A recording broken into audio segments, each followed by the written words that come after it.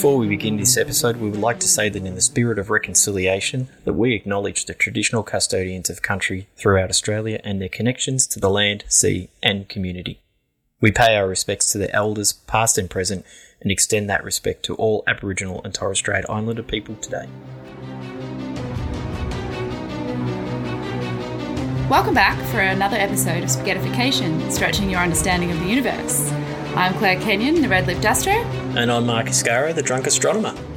This episode we're speaking with Mary Adam. I met Mary through a presenter exchange program that occurs once a year between the Astronomical Society of Victoria and the Astronomical Society of South Australia.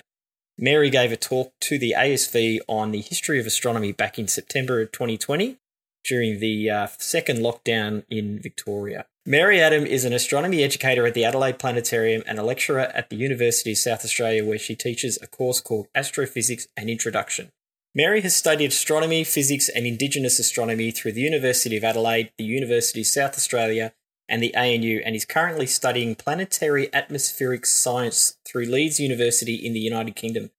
Her passion and love of astronomy started at a young age when she discovered that the majority of stars had Arabic names, which was the language spoken at home due to her Phoenician, there we go. All right, her Phoenician heritage. Mary, welcome to the podcast. Hello, thank you. Good to be here. Glad to have you. Now, Mary, would you like to tell us a little bit about your history in astronomy? My parents are Lebanese, so I have a Phoenician background, and Arabic was the language spoken at home. And so I was born in Melbourne. I was born in Fitzroy, and then we lived in Lygon Street in Carlton. And then my parents moved to Adelaide. We went to down near Port Noarlunga and Morphettvale, down south of Adelaide. And I can remember a lot more stars at night time when we'd lie outside in summertime. You know, we'd put the chairs out, we'd put a few mattresses out. I had an uncle, he's passed away now, and we'd see them all the time. And he was obsessed with stars and he knew all their names. And, you know, he'd say to me, you know, that's Achenar over there, but that's really Echad and Nahar. And I think, oh, I know what that means. And Betelgeuse, you know, Betelgeuse. And I think, I just remember getting so excited that I knew what these words meant, you know, that is the shoulder of the giant. And, you know, he'd point out, you know, we'd make out these shapes with these constellations. And I just found it fascinating that the stars have got Arabic names. That's pretty much what got me into it. And then we went and saw Comet Halley. I was about 11, I think. What year did it come round? 86. 1986. And we went to Kangaroo Island to see it. And that was it, hook, line and sinker for me. Although I do get told by people from the Astronomical Society here, people like Joe Greeder, who tells me that I romanticised the whole thing, because 86 I was born in 73, so I'd have been 12, 13 years old. I remember seeing this huge tail across the sky, and they all tell me, no, it wasn't that spectacular. But we did use binoculars, so maybe that. But I just remember being so blown away by it, that this comet comes around, you know, every 76 years. And I just, Joe tells me all the time that I romanticised the whole thing because it wasn't that spectacular. But I can remember seeing a huge tail. If you can't romanticise the sky, then what can you do? I'm exactly the same, actually. I think I was 2 when it came around, and I sat on my mum's hip. My mum took me outside, and I always am like, well, I saw Halley's Comet, and, you know, nobody can dispute that. Yeah, that's the one. Although I think what did it get to? Magnitude 2. It's pretty bright. When it comes around again, it's going to be brighter. It's going to pass a little bit closer when it comes around. I hope I'm alive, because I was 8. Yeah. And there was a big, apparently I'm told that there was an ASV event at Jells Park, which is literally a 5-minute drive from where I lived at the time, and my parents didn't take us. Oh, wow. In fact, I reckon we were sitting inside watching TV at the time. Oh, wow. Yeah. Oh, no, you got to hang around. I'm going to hang around. I'm very old, but I don't care. I'm going to hang around and see it again. Well, you still found your way here, Mark. Well, my mum listens to the podcast, and now she's going to ring me up when she hears this one, and she's going, oh, she'll probably straighten me up. So, Mary, back on track. Back on track. This is how this podcast goes. This is what we do. Tell us a little bit more. So you developed your love of astronomy because of a connection with family members and language spoken at home, I suppose, and cultural heritage. What sort of got you into this sphere now? Like, you're at the planetarium, you're studying. What really pushed you? What was your path? I think it got to a stage where my kids were old enough where I could go back and, get back into the workforce. And this opportunity came up at the planetarium. So I took it. I went in and I met the most wonderful person who is our coordinator there. And when I first went into the interview, I just thought, do I really want to go? Because I hadn't worked in a long time. I thought, didn't mind sitting at home. You would have been good in Melbourne's lockdowns. I know. I am a bit of a homebody.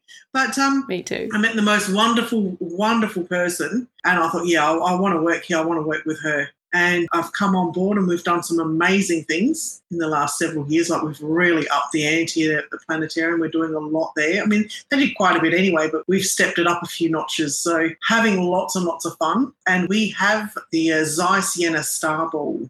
So we do have digital programs as well, but we actually use the Zeiss to show the night sky. And it's like you're sitting in the middle of the outback. Like, the stars are realistic. It looks real. Where you get your digital stars that are a bit fuzzier and a bit blobbier, and it looks like a real night sky. And I absolutely love it in there. You mentioned a Zeiss? Yes. Can you tell me about what that is? What is a Zeiss? Yes. So Zeiss made the very first planetarium star ball. Before everything went digital, you had these star balls, and Zeiss built them, the very first ones. The very first planetarium actually opened up in Germany. It was a Zeiss.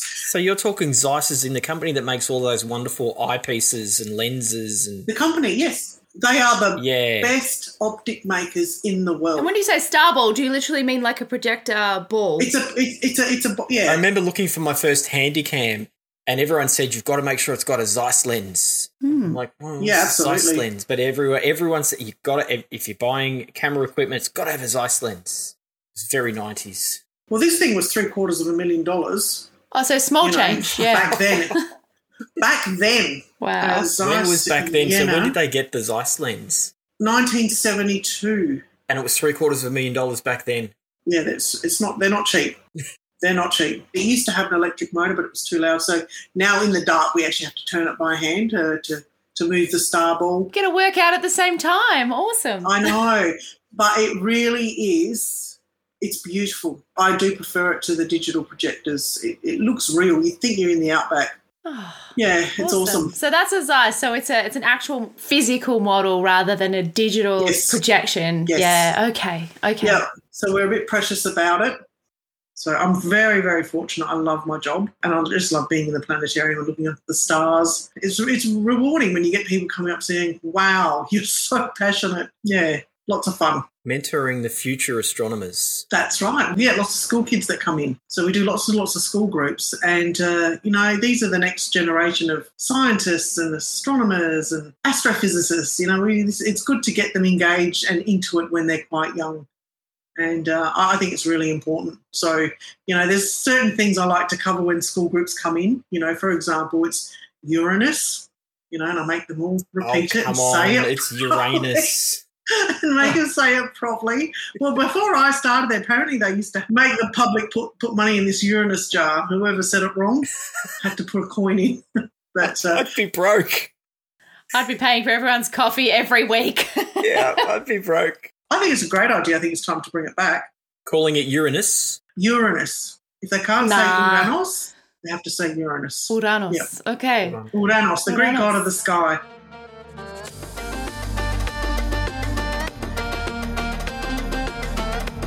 That's a fantastic segue because I wanted to ask you a little bit more about the dum-dums over here, which is probably me. Hang on, aren't you an astrophysicist? Doesn't mean she's smart. Only for some things. Mark, only in music and criminology and astrophysics and stuff.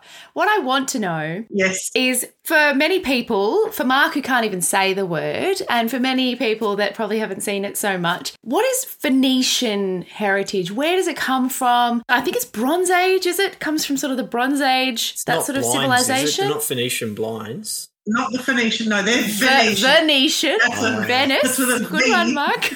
You make me feel very smart, Mark. That's why we hang around. That's my job. So tell me about the Phoenicians and tell me about their connection with the sky and why there are so many Arabic names. And tell me about that connection. Well, Phoenicia is now what we call Lebanon, but Phoenicia came down into a little bit into the southern part of Israel, up into the southern part of Syria and around. So basically what we now call Lebanon was Phoenicia. Is that the Levant? Yes, that is the Levant, yes. It's the Mediterranean coast. And once you go there, it is very different to, when you travel through, the United Arab Emirates and hop over through to Yemen and you go through these places, then you get to Lebanon. It's very different.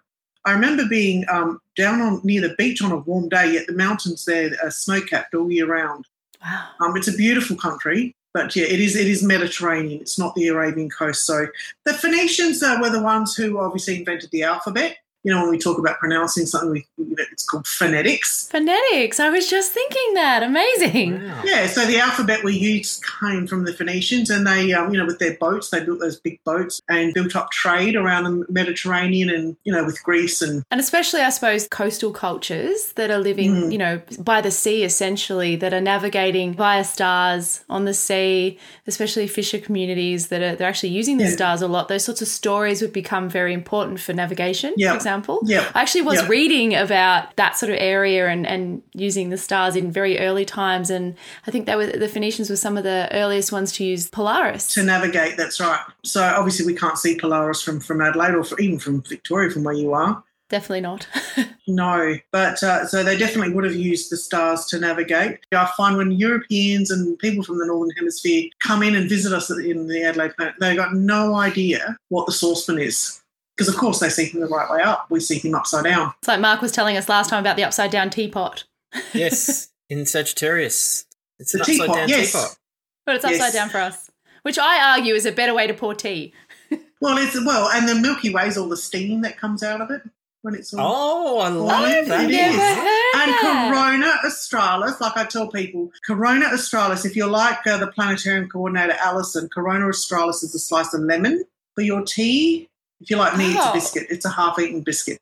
Yum. So, Coffee with biscuit floating in it. I'm there. Too. well, you've got the wow. teapot, you've got the steam coming out of the teapot, Yeah, you've got and you've got biscuit the slice of or lemon. slice of lemon. Okay, let's get healthy. Slice of lemon.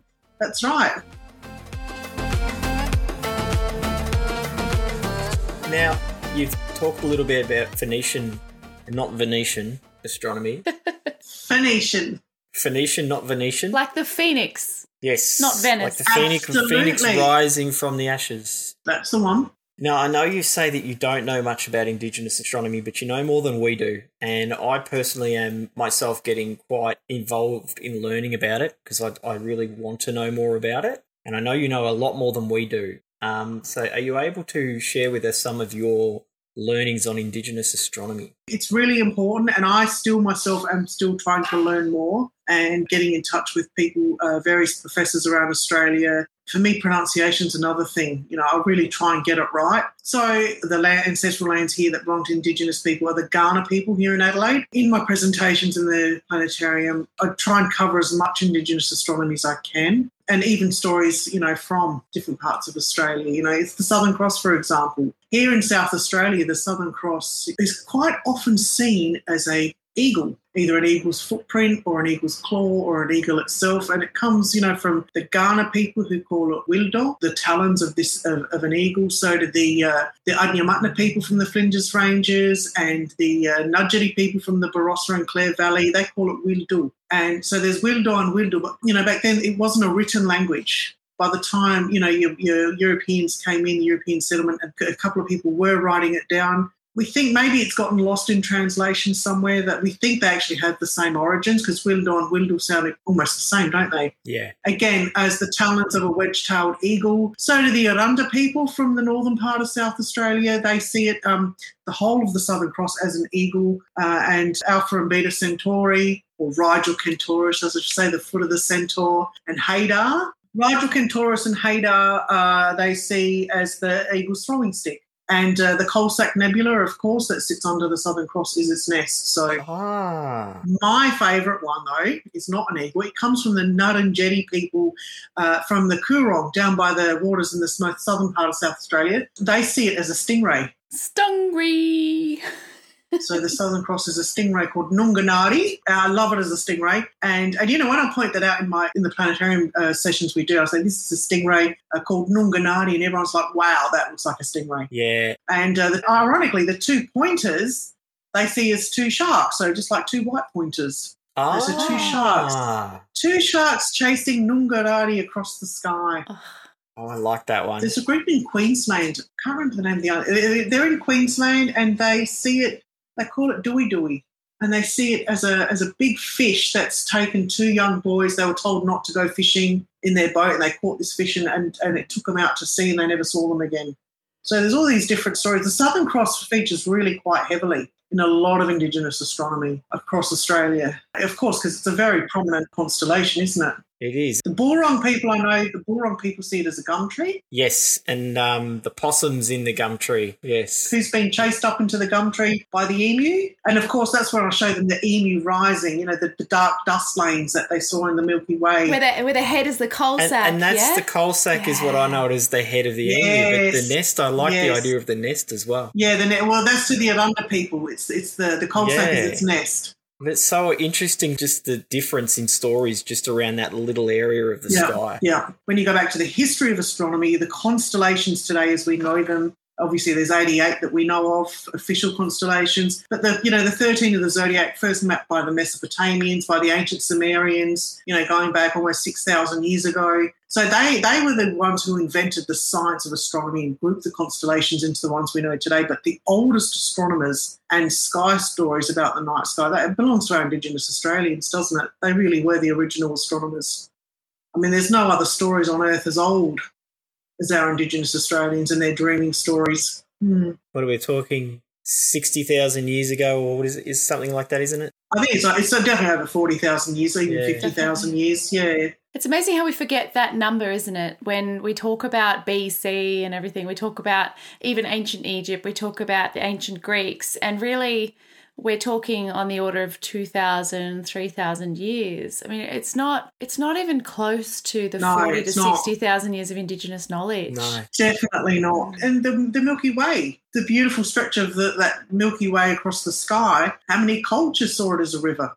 It's interesting, I find interesting when you start going into ethnoastronomy and looking at different cultures, how many see it as the same thing. We call it the Milky Way, obviously, because the Greeks saw it as the river of milk. And I love Greek mythology. That's my other love. So, the young infant Hercules, when Zeus tried to put him on Hera's breast, he bit her and sprayed breast milk across the sky, which is why we call it the Milky Way. This is the story. I love that. This is why we call it the Milky Way. Even our word galaxy comes from the Greek word for milk, which is gala. What I'm loving, Mary, is it's just occurred to me. It's probably occurred to people before, but we were talking before about Indigenous storytelling and how it's not really a written language, it's a spoken language, and how there seem to be stories shared over, 40,000, 60,000 years that they're sort of through different regions of the continent of Australia, and how those language elements end up in the sky and everybody's looking up at the sky and they have their own stories, and how closely linked language is with the sky. Yeah. So it sounds to me very much like almost like linguistics. So when we look at linguistics, we look around the world and we see links between languages that have separated thousands of years ago, or hundreds of years ago, thousands of years ago. Yeah. And you see links between these languages from when they were sort of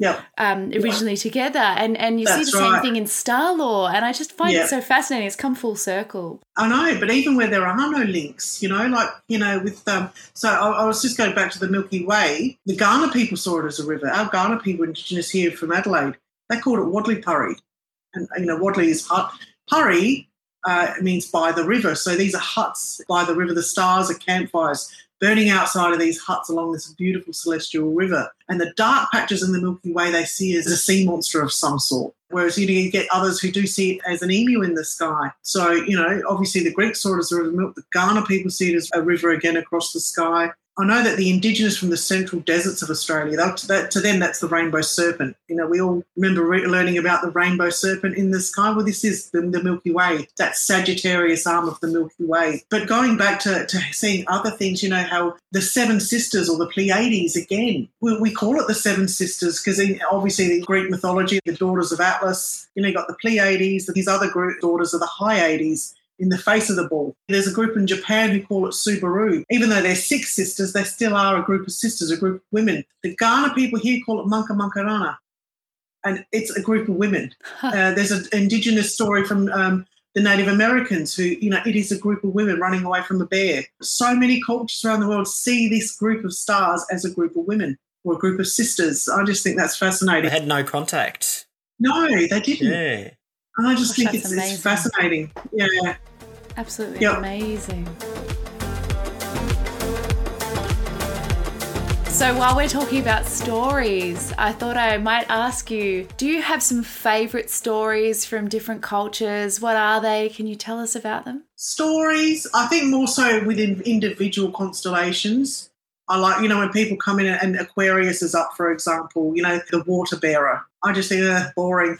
But to the Greeks, obviously the Greeks came along a few thousand years after the Sumerians and the Babylonians. So there was a mass exodus of Mesopotamians into ancient Greece. And it's interesting, actually, you ask the majority of people, where did astronomy originate from? And they'll tell you it's Greece. It's the ancient Greeks, so it's actually not. Even the stories, of the planets and the gods, they were all taken and adapted from the Mesopotamian myths. The Sumerians also invented written mathematics. And, when they went into ancient Greece, they taught people like Pythagoras and Archimedes. They taught them their mathematics and obviously their astronomy. So the Greeks added more stories, added more constellations. I love the story of Ganymede, the Trojan prince that Zeus put in the sky to pour his wine, because he obviously took a fancy to it. I can't say that when kids come in. I just tell him he was a friend of Zeus's who Zeus decided to put in the sky. PG version. Zeus wanted him to pour his wine. And I'll tell you something really funny. When I point out the wine cup of Zeus is giving Zeus a glass of wine, I had this kid, 2 kids now.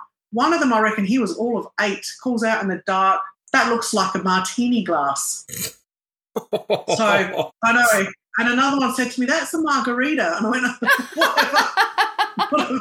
Do they start early? I know, Children today, gosh. I like that story because I can, I look for the Cup of the Gods in Aquarius when I show them that one. I love pointing out the Scorpion. Scorpius, of course, because it's, with Maui's hook there, I show them, I'll bring it past the meridian point and show them why they called it Maui's hook, because it rises quite parallel to the eastern horizon. But once it crosses the meridian, it actually dives headfirst into the western horizon, and it would look like it's hooked into the Milky Way there, and slowly they would watch it as the hours go by. They'd be pulling it down. But there's a star in Scorpius called Gurtab, which is actually what the Sumerians called it. They called that whole constellation Gurtab. It's a dead language now, but they actually meant the cutters. So, the claws of the cutters. And then I go into Libra in front of it. And, I first of all point out how the Sumerians, drew the claws using Grapheus and Shuba. But then I bring it out to Libra and I point out, this is the balancing scales. But then I point out the 2 stars that have got the most grooviest names out of all the stars in the sky, and that is Zuben-el-Ganubi and Zuben-esh-Shamali. And, of course, once I point out these 2 stars, people laugh and they think they're hilarious names. But the fact is, this is how the Greeks drew the scorpion. They got rid of Libra and they gave the scorpion really big claws. So, Zuben in Arabic means claw, and Janubi in Arabic is southern. Shmeli is northern. So that's the southern claw and that's the northern claw. And, so they got all these stories about Scorpius that I absolutely love. There was someone called Al-Sufi. So they're going now to the golden age of Islam in Baghdad. There was someone there called Al-Sufi, and he wrote his kitab, or his book of fixed stars, and he fixed all of Ptolemy's mistakes, because we know Ptolemy made a lot of them. Naughty Ptolemy. A lot of them. He was wrong literally about everything. But this is where the star names come into it. This is where the Arabic star names come in. And this is what I tell people, when the Arabs during the Islamic Golden Age started, when one of them was fixing up Ptolemy's mistakes, he started naming all the stars in the constellations. But he didn't give them random names like, Bob or Jack. Star 54.35 G9 or something like that. Or Harry. They gave them names relative to where they are in that constellation. So Zuben-el-Ganubi is called that because it was the southern claw. And Zuben-esh-Shamali, it was the northern claw. Even though they are the constellation of Libra, they still have their official Arabic Scorpius names.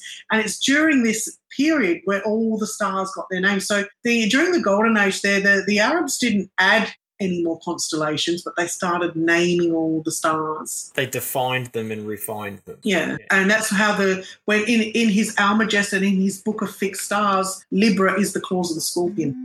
Okay, so in 1922, when they were ratified by the International Astronomical Union, that's when it became official. That was Libra. Those planet loppers. That's them. Did you say you wanted to tell us a little bit about Hadar and Rigel? Yes. Hadar, and isn't this it? Because when I started at the planetarium, I would be saying to one of my colleagues, how do you say that star? How do you say that name? Because I've always loved astronomy. I've always read about the stars, but in my head, when I read these names, I read them in Arabic. Even though they're written in English. When I lived in the UAE, I learned a little bit of Arabic. There's sort of less emphasis on vowels and more on consonants. Is that sort of That's still, right, yeah? Yeah, I suppose. The one I have trouble with sometimes is, I don't know how you, Sebel Ray, or, the one in Ophiuchus who used to be part of Boötes. Kebel Ray, Sebel Ray, Kalbaroy is how I read it in Arabic. I read it when I read that word because I know it's the dog of what was the shepherd. Sounds like everybody else needs to update how they say it. Say it again. It was so beautiful. Galbarai. Oh. It's like when you said Beetlejuice before. I love the way you said that as well. Bottle José. Yeah, that's how. In Arabic means shoulder. Well, we had an argument last podcast about how to say Beetlejuice.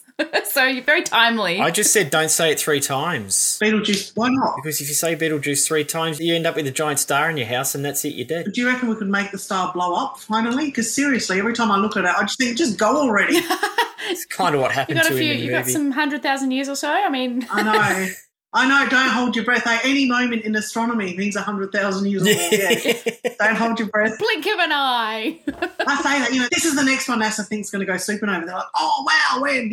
Any moment. If you blink, you'll miss it. 100 million years, 100,000 years from now. So where were we? Hadar. Hadar and Rigel Kentaurus, or Hadar in Arabic is grounded. So when something's on the ground, it can't lift itself up. Not like when you're grounded when you're naughty, but grounded. Oh, same thing. I can't lift myself up when I'm grounded. So. And Rigel Kentaurus. Rigel is how we say foot in Arabic. Rijl is R-I-G-L. Rijl. So that's Rijl is foot. Kentaurus is the centaur. So Rigel Kentaurus. During the Islamic Golden Age, they actually nicknamed the two Wazn. So Wazn, W-E-Z-N, and Hadar, which still has its name, Hadar. Wazn and Hadar. And that's because of precession. So obviously we know what precession is. With the Earth wobbling on its axis every 26,000 years, it completes one complete wobble. 1,000 years ago, they could see Rigel Kentaurus and Hadar from Baghdad on the horizon, on the southern horizon. They could see it. It's amazing. They would actually just skim the horizon, 2 of them. So they called them, Wazn means weighted, like weighted down, heavy. So Wazn, weighted and grounded. They just thought these were 2 very bright stars, 2 very big stars that were too heavy to lift themselves up in the sky. I feel like that after COVID. But apparently now from Baghdad you can't see them anymore. That's a bit like the Crux, Mark. We talked about it in the first episode. We did, yeah. We were talking about how you could see the Southern Cross from Greece thousands of years ago, but now you can't. You can't. So the same thing with the Middle East. So they were nicknamed Wazn and Hadar. Hadar still has its name. And it means grounded. It's just lost its context. Because of precession. Amazing. Yeah, and the other 2 Arabic names I think are awesome is the tail of the scorpion, Lisath and Shaula. So Shaula in Arabic means lifted.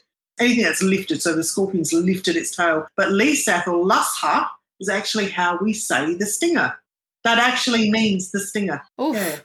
Yeah, okay. Oof, that's an Arabic word too. Oof. Oof. My mum says that a lot. Oof. Oof. Wonder where I picked that up. Does that come from your Dubai days? Who knows? It was Abu Dhabi actually, but close Abu now. Dhabi. Yeah, Abu Dhabi. Wow. Last time I was in Abu Dhabi, I think I was 10. Yeah. Last time I was in Abu Dhabi, I think I was 26 or 27. Hot? It was very hot. Last time I was in Abu Dhabi, I wasn't there.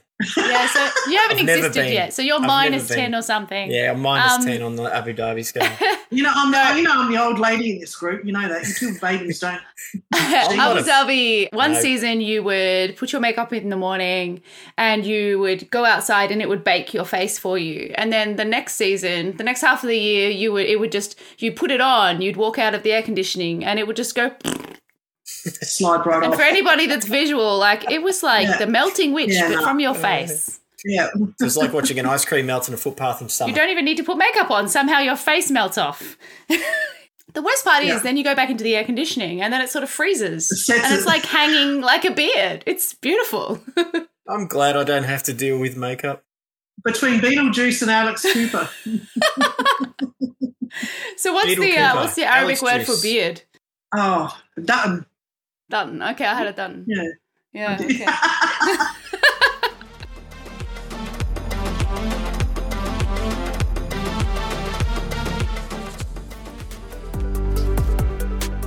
I'll bet you're wondering about the Astrophotography Challenge.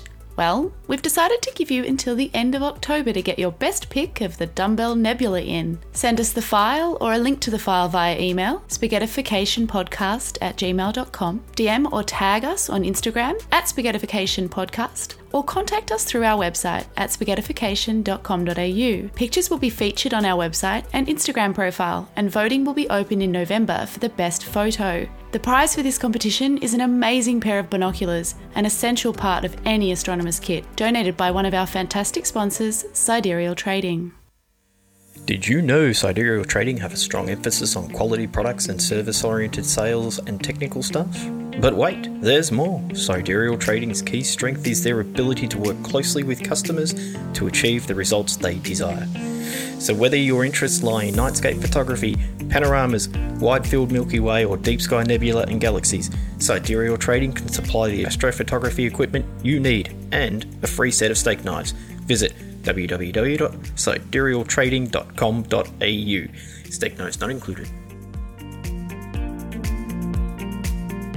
You've told us so many stories, whether it's local Indigenous or worldly Indigenous astronomy or cultural astronomy, what it's like having so many different perspectives on astronomy and the world around you.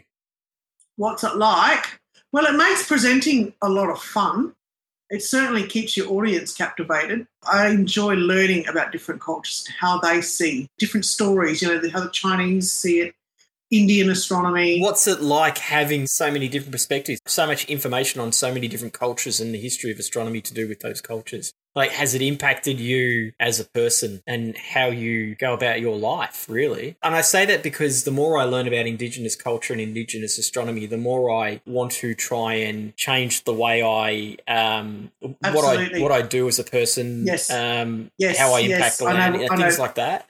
Yep. So learning about that is changing me. So is it changing you? Absolutely. Yes. If you had asked me a couple of years ago, should we change the date of Australia Day, I would have said no. But since learning about Indigenous astronomy, talking to a lot more Indigenous people, and the respect that you have for these people when you know what they've been doing for thousands of years, definitely. It changes your perspective on a lot of things. Growing up, I used to think the Indigenous people, if you ever got lost in the desert, they're the ones who would save you because they're good at finding water. Do you know what I mean? That's the way I used to see it, but it's so much more than that.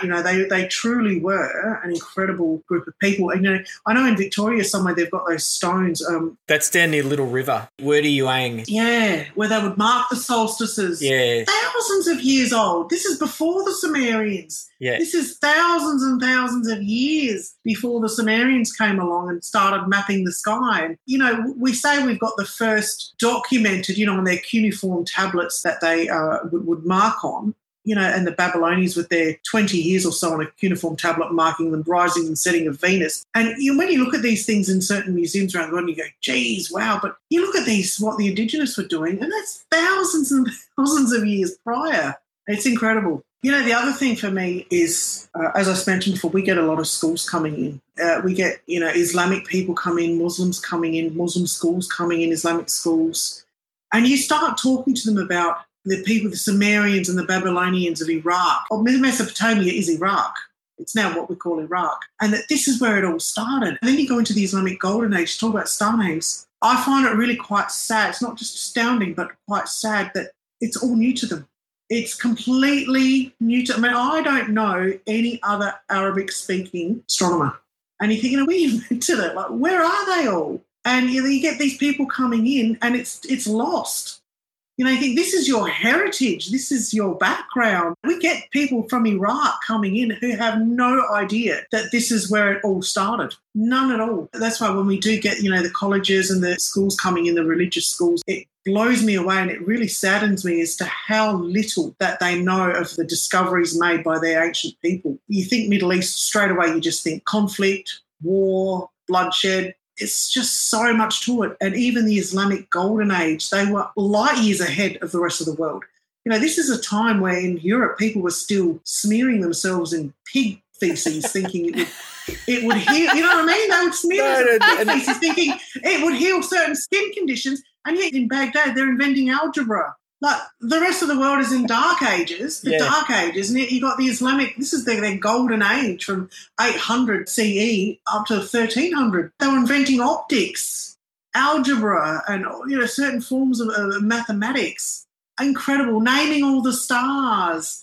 And it was Jews and Christians and Muslims all living together, all studying. The rulers of Baghdad, you know, giving out scholarships, looking for Jews and Christians to come in on scholarships and learn. And when they did conquer certain lands, they didn't erase the history of those people. They actually took it on and learnt from it. We only know what we know about astronomy today because of the Islamic Golden Age, because of the ancient Babylonian texts that the Greeks had hold of, and also the ancient Greek texts, that they copied them. They didn't just preserve them, they copied them as well and made copies of them. So that's the only reason we know so much about astronomy today. The history of astronomy is because of what they did in the Golden Age of Islam. We've got constellations like, and I tell people, you know, there's Perseus and we've got Hercules. There's lots of heroes in the night sky, but the real heroes of astronomy are the Arabs from the Golden Age of Islam. Amazing. And I just find it really sad how many people don't know their own history and don't know their own heritage and don't know that the amazing people,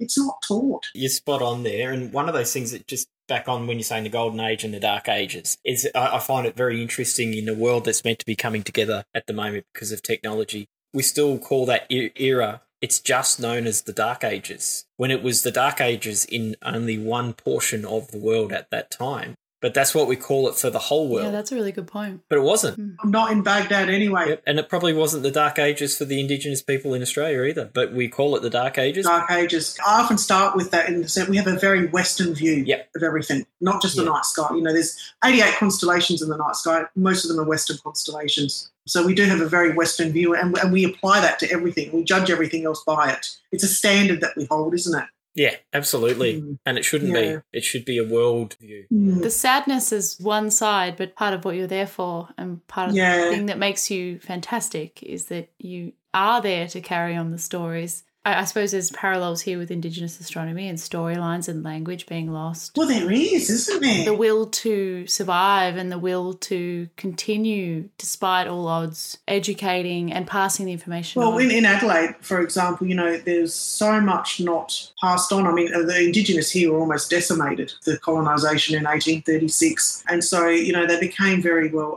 guarded, I should say. I'm not too sure about the rest of Australia, but in South Australia there was a couple of missionaries who wrote down as much as they could, trying to find out as much as they could. You know, Tegelman and Sherman was the other one. Sherman. We only know what we know again because then, but we've had Indigenous groups. One particular from the Flinders Ranges, I had to prepare myself and they were having all these Adnyamatna children coming in and could I teach them Adnyamatna astronomy because their parents couldn't. You know, it's happening everywhere with our Indigenous Australians. There's not enough being passed down anymore. So, and I think it's a real shame. Yeah, this is the one thing everybody should be working on is making sure that doesn't get lost, you know, from generation to generation. But unbelievable, you know, Indigenous kids coming in who don't know anything about Indigenous astronomy. So that sort of leads into, I suppose, another question. You work in the University of South Australia Planetarium. Mm-hmm. I can hear your passion. I can understand your drive. And it seems like part of why you do it isn't just because you responded to an ad. Why you do it is obviously to give back, to replace some culture lost. So can you tell me a bit about what drives you every day? Why do you go to work happy and ready? What drives you? It's astronomy. And my husband will tell you that. Your head's always in the stars. You're not interested in anything else. I'm really not. You know, I really don't. Football. Like when the footy season's on. When the footy season's on, I get into football. But other than that, what team? Port Adelaide, Port Power. All right. Pretend magpies. I know. Pretend magpies. Yeah, I go to work and I love it because it's astronomy, because I'm looking at the stars. I am very passionate and I love it. And passing on, I love it when young girls come in. There's not enough women in science. There's not enough young girls going into science. Now we're in the age of, social media and the Kardashians. There's so many makeup tutorials that I've lost my own daughter to it. What we see in the planetarium is up to about the age of 12. You get a pretty even age of girls and boys coming in, school holidays, wanting to do things. And then you see a drop-off. You do see it. In the teenage years, you don't see many girls coming in. Yeah. You just don't. And that's what I find, once they start high school and they're getting into the other things, and it just drops off. Yeah. And then they come back. If they come back, they come back later. Yeah. I've written things up for the planetarium to try and get these other kids to come back in, and different presentations that I've put together. But it's just, I saw it with my own daughter. So you're studying planetary atmospheric science now. You've just started. You've just started. So you've obviously got a lifelong love of learning, which I adore because I feel like that describes me too. So what sparked this new step for you? I don't know. I've always studied. I'm just going to say that now. I've never stopped studying. I've constantly got my head in different courses. I'm doing different things. First of all, it's professional development. Yeah. And I tell people who are interested in going into astronomy, this is one field where you never stop learning. You can't, because new discoveries are being made all the time. You don't want to start getting called out by members of the public because you've forgotten how many moons. They'll do that anyway. You're unaware that, all of a sudden Saturn's got 82 moons and not 62. It's one of these things that you constantly have to keep learning about, So it's, first of all, professional development. Secondly, I like to keep up with it. I like to know what's going on. I get very bored. And I'm not a TV watcher. I don't watch TV. I read, but I'm not a TV watcher. So I like to constantly learn and find out. My other passion is history. Jeez, you can't tell. Astronomical history for me is just my absolute... I had no idea you're interested in history. Yeah. So I'm always reading, always learning. And again, it's really important in this science to stay on top of it. You have to. So why planetary atmospheric sciences? So tell me what that is. Why did you choose that? I don't know. I just sort of sounded... It's just all the atmospheres of the planets, going through them all and looking at the atmospheric composition of the planets. I just thought it sounded all right. Wow, so you're going to learn all about Venus and the crashing atmosphere. And all the different, the chemical composition. So it's a bit of chemistry brought into it as well, which I don't mind. Fantastic. It's just to keep me active, keep my brain active. Yeah. So I'm not full-time. I'm not at the university every day. So when I'm not, I like to keep myself learning and studying. That's amazing. I don't think people should ever stop learning. I think it keeps you... Agreed. It keeps your mind active and it keeps you open. It keeps your mind open to things. 100%. I was one of these kids at school that I loved school. I loved learning. I was one of these weird ones. Do you want a best friend, Mary? Because we sound very similar. But it's for me, I actually imagine my brain literally growing because it does, right? It does, and if your brain's still growing even as you get older, then it's not shrinking, No, it's still maintaining its plasticity in a very sort of liberal way of using the word, but it's still super plastic and you're still learning stuff and you're still out there and you're still engaging. And the brightest people ever are the ones that are still learning. Yeah. Still engaged, still interested. So I don't blame you. Mark, is it time for the FOT quiz?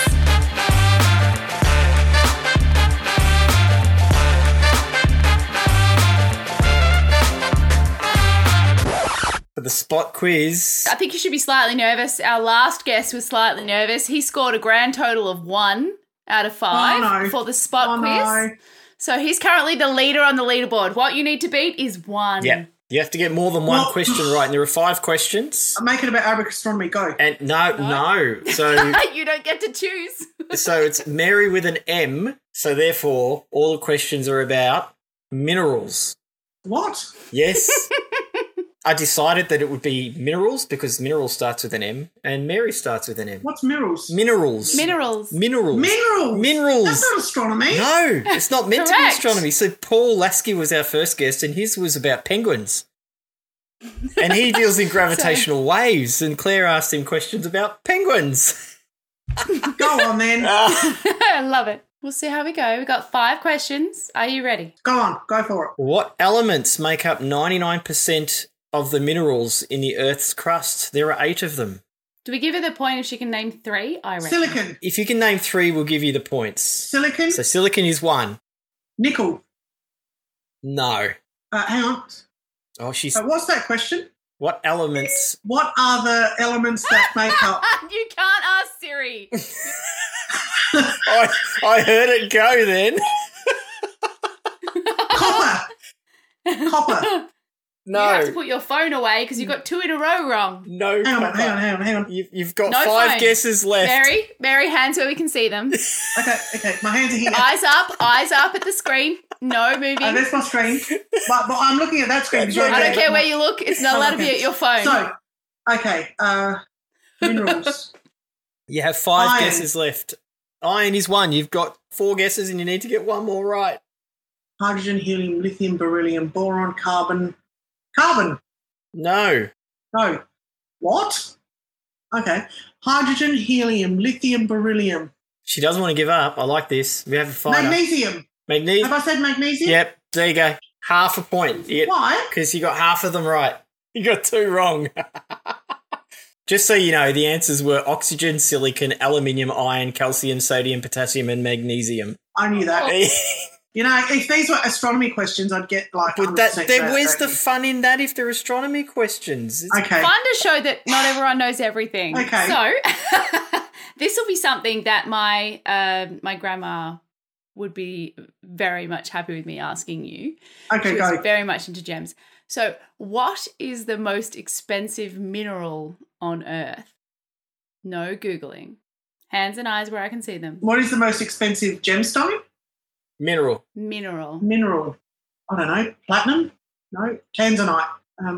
The answer is, Claire? Uranium. Jadeite. So Jadeite. jadeite's actually a type of pyroxene, Yeah, but which who is wears a green mineral. So Okay. it comes in I'll take your word for it. $3 million, I'm assuming US dollars, per carat. It's Holy extremely rare and extremely beautiful. They have a lovely variety of green colours. Some are sort of greenish white and others are white with green spots. So why is jade so cheap then? Actually, the main difference between jade and jadeite is quality. Jade has 2 varieties. One's nephrite and one's jadeite. Jadeite is much more high quality jade and is very Okay. rare and expensive. Okay, well, I learned that today. Yeah, I'm going to ask my husband for a jadeite ring. Anyway, yes. All right. Now, what is the softest mineral on Earth? Oh, seriously, ask me what's the hardest one? Diamond. What? No, You that can't was too easy. You can't define your own questions. What is the softest metal on Earth? No, not metal. Mineral. Oh, metal. Mineral. Mineral. Mineral. Softest. Can I give her a hint? Just because Go I on, really yeah, want to give her go a on. hint. You've had 2. Yeah. You've had 2 children, so you should know it. Are you talking like anything to do with epidurals? No. No. Other than that, alcohol? Children do lead people to drink. Yes. See, you know what I mean? Like, 2 kids. What's that got to do with the price What's of the eggs? softest mineral? The So you softest. scratch a nail on it, it just breaks. And it breaks. Like scratches really easily when you scratch it. And most people who collect gems don't have a sample of it because it is so fragile. Well, I don't collect I mean, I like diamonds. Unless you but look other in than their that, bathroom. Unless you look in their bathroom, yes. We're really giving hints now. Not soap. No, not soap. No, No, you no. can't have it. Nah, You can't have it. We'll I'm have to sorry. move on. The Talc. adjudicator has said no. Talc. Talc. Talc. Oh, Yes, No, it's talc. I never had talc. All right, Mary, as long as you get within the order of magnitude of the answer to this question, I will give All right. you the point. You ready? God, I suck at this anyway. How many minerals are there on Earth? 50. Oh, way off. 10. That's not in an order of magnitude of anything near the answer. What was the answer, Oh, Claire? God. There are over 5,300 known mineral species. Oh, mineral. I'm thinking elements. I'm thinking the periodic table. Oh, Mary, I'm not sorry. sure how many times we can say the word Yeah, yeah. mineral. Well, there's more than that. Table. There's over 100 Hello. elements on the periodic table. Okay. Can you ask me an astronomy question? Come on. You've got one last chance to take the win on the leaderboard Come here on. with question 5. What is the most common mineral found on Earth? Silicate. It is a type. It is definitely made of silicon. It is. So can I get a point It for is that? a type. You can get yeah. half. Oh, for No. the love of it. I'm not a geologist. This was is an the idea best I thing had in the and it world, worked. Claire. I love the pop quiz. Man, Everyone who comes on is going to get so angry. That's how we like them. Angry. Rocks. Correct. It Yep. is a rock, but no. Quartz. It is a type of rock, but what type of rock? Nah, come on. No. She took so Yes. much getting there. Silicon, Yes. it is quartz. Wow. She absolutely guessed that. You pulled that out of nowhere. I was going to say talc. Mary, with 1.5 points out of 5, you are leading the spot quiz. You're leading. You're on the leaderboard. Mary, thank you so much for joining us. We've had a Yeah, freaking it's been blast. fun. It's been It's amazing. been really good fun. We'll have Yeah. you back to contest your 1.5 at some stage. If someone listens ahead and knows what's coming, then you may be beaten. But if not, you may be the winner at the end of the season. Always look on the bright side of life. Life's a piece of shit when you look at it. And with that, we're out. We're out. Thank you. Thank you for joining us, Mary. It's been a Bye, blast. Mary. We'd like to give a shout out to our very first Patreon supporter, Mr. Steve Paulson. Thank you, Steve, for your support. It means a lot to us as we begin this journey into the world of podcasting. If anyone else out there would like to support Spaghettification, please head to our website at www.spaghettification.com.au and follow the links to our Patreon page. Sidereal Trading can supply the astrophotography equipment you need. Visit www.siderealtrading.com.au. Hey, subscribe, sponsor, or support us. Head along to our website at www.spaghettification.com.au. That's spaghettification.com.au and follow the links to subscribe. Photo submission for the astrophotography photo of the month is through our website. Check us out on YouTube and Instagram and keep an eye out for submitted photos which need your vote on our Instagram page. We now have a Patreon, which gives you special access to extra behind the scenes content, bloopers, and potentially a guest spot on the podcast. If you'd like your name or business featured in a podcast, hit us up at spaghettificationpodcast@gmail.com.